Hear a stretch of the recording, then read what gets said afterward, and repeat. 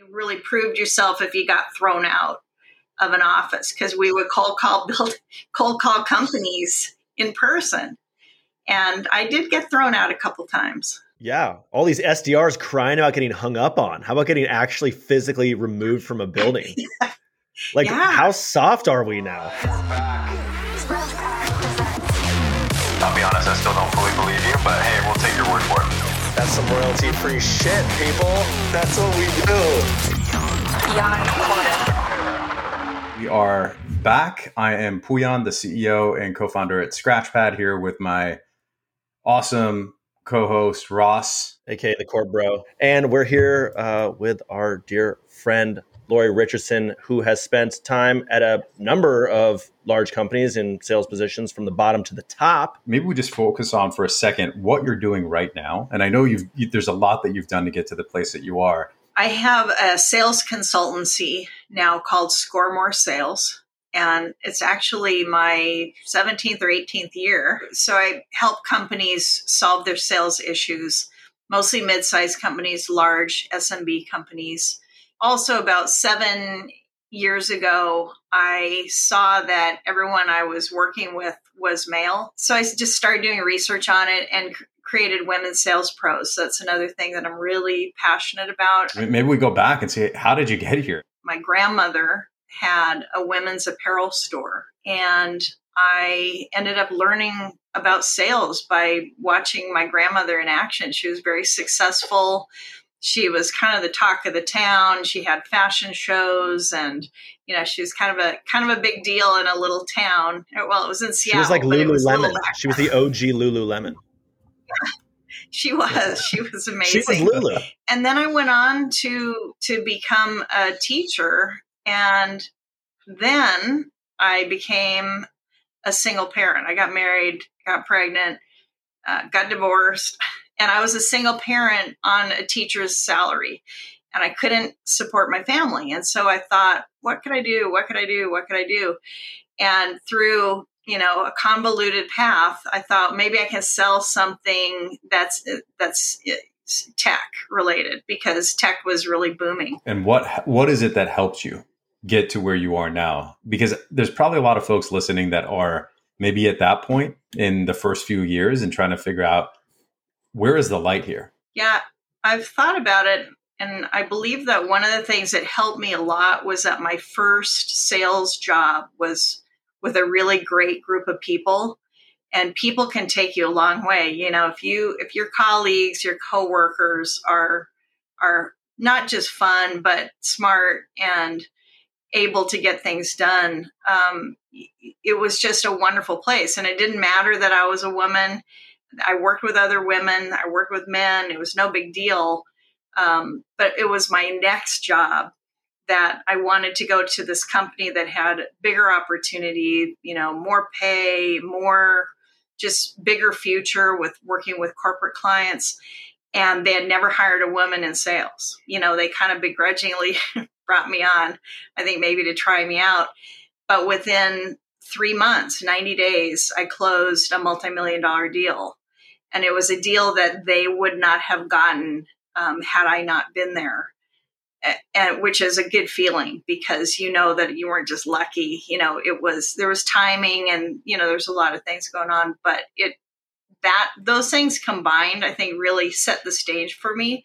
I have a question for you, because you sold during what many consider the golden age of the late 80s, early 90s. And I, obviously yeah. I miss that, but I would love, could you set the scene? What was that like going to work? What was sales like then? And I'll just add, did anyone get on you for not updating next steps, or your CRM being outdated? Did that even exist? I had a Rolodex, one of those, spinner deals. Real one. But my point of view is coming from as a single parent. So I miss probably some of the wild and crazy things that might have gone on, but also, I wasn't in Silicon Valley. I was in Seattle.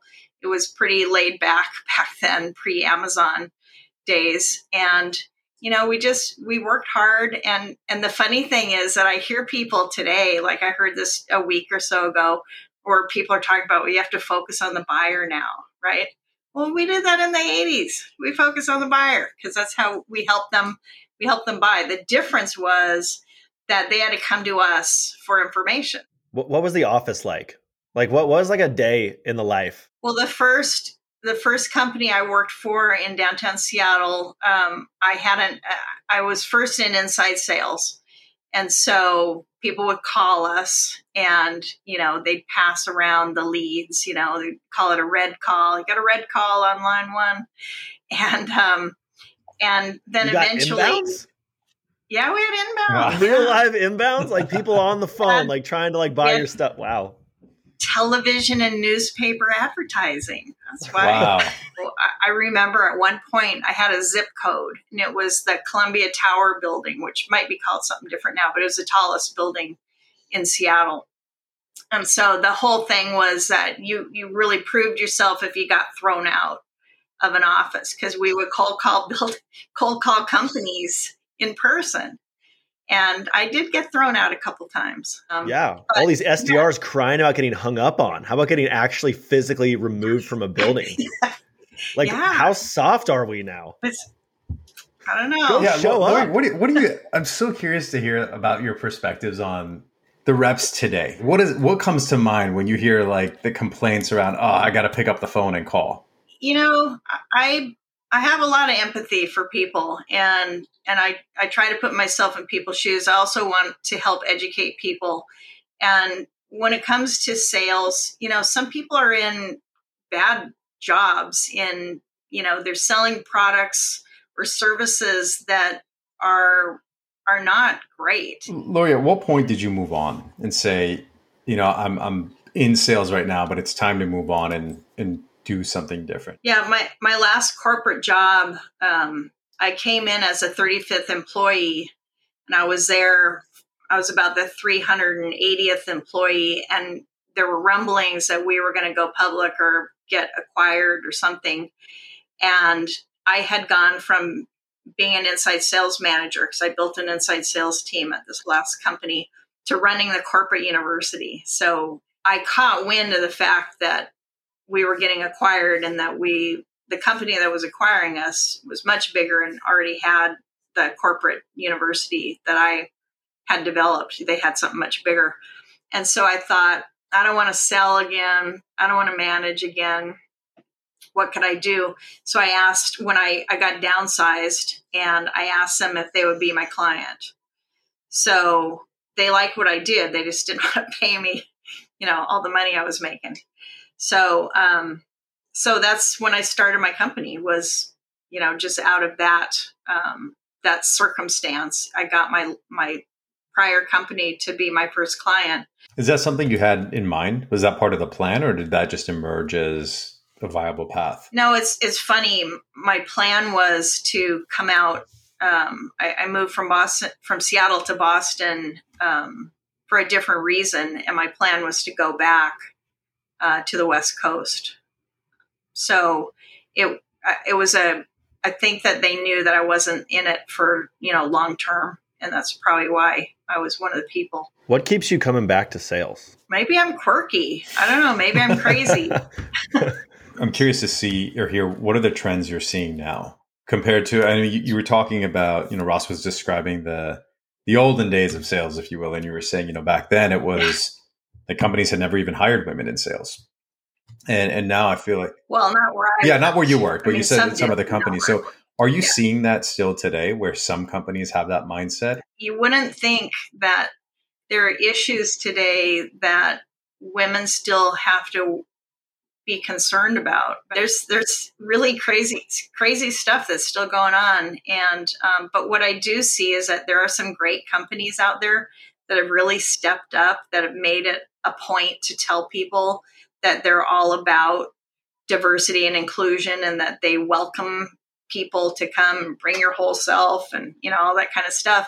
And that makes those bad companies obvious, and people talk, and people say where to work and where not to go because of that. And what do you think it'll take for the numbers to actually start changing? There's a ton of opportunities out there. I think that there are a lot of women that I've talked to at the college level and even high school that have never heard of a B2B sales career. I didn't know what a business development consultant did. I just ended up at Oracle and I found out that it was sales on day one when I did cold calling training. I was like, oh my God, what have I done? What advice would you give to folks who now have a fair amount of sales experience and are looking to leverage it elsewhere? That's the great thing about sales is that you can do so many different things. You can rise to be a CEO. You can go to another company, go to a competitor, go somewhere else and get into a role that you want, utilizing those sales skills to sell your ideas to people. Or you can, you could start your own company and you'll have the sales abilities that a first time, founder needs. It's like the biggest aha moment people seem to have after they've started a company, like, who's going to sell? Yep. Nobody knows how to sell anything. 2 questions that we like to ask everyone that comes onto the show. Number 1 is what's your hype song? It's funny because I like jazz, but anything with an upbeat tempo is going to get me going. I don't have a single song that I have to. I mean, I've been speaking for 10 years, and I don't have a song that I walk on the stage. It's okay. I listen to a lot of jazz too. Usually when I'm writing. Well, almost entirely when I'm writing. Well, if one stands out, we'll get some jazz on the playlist. But if there's one that stands out, send it on over to us. But what about the recovery song, the gut punch song? Jazz makes me creative. It gives me creative ideas, I guess.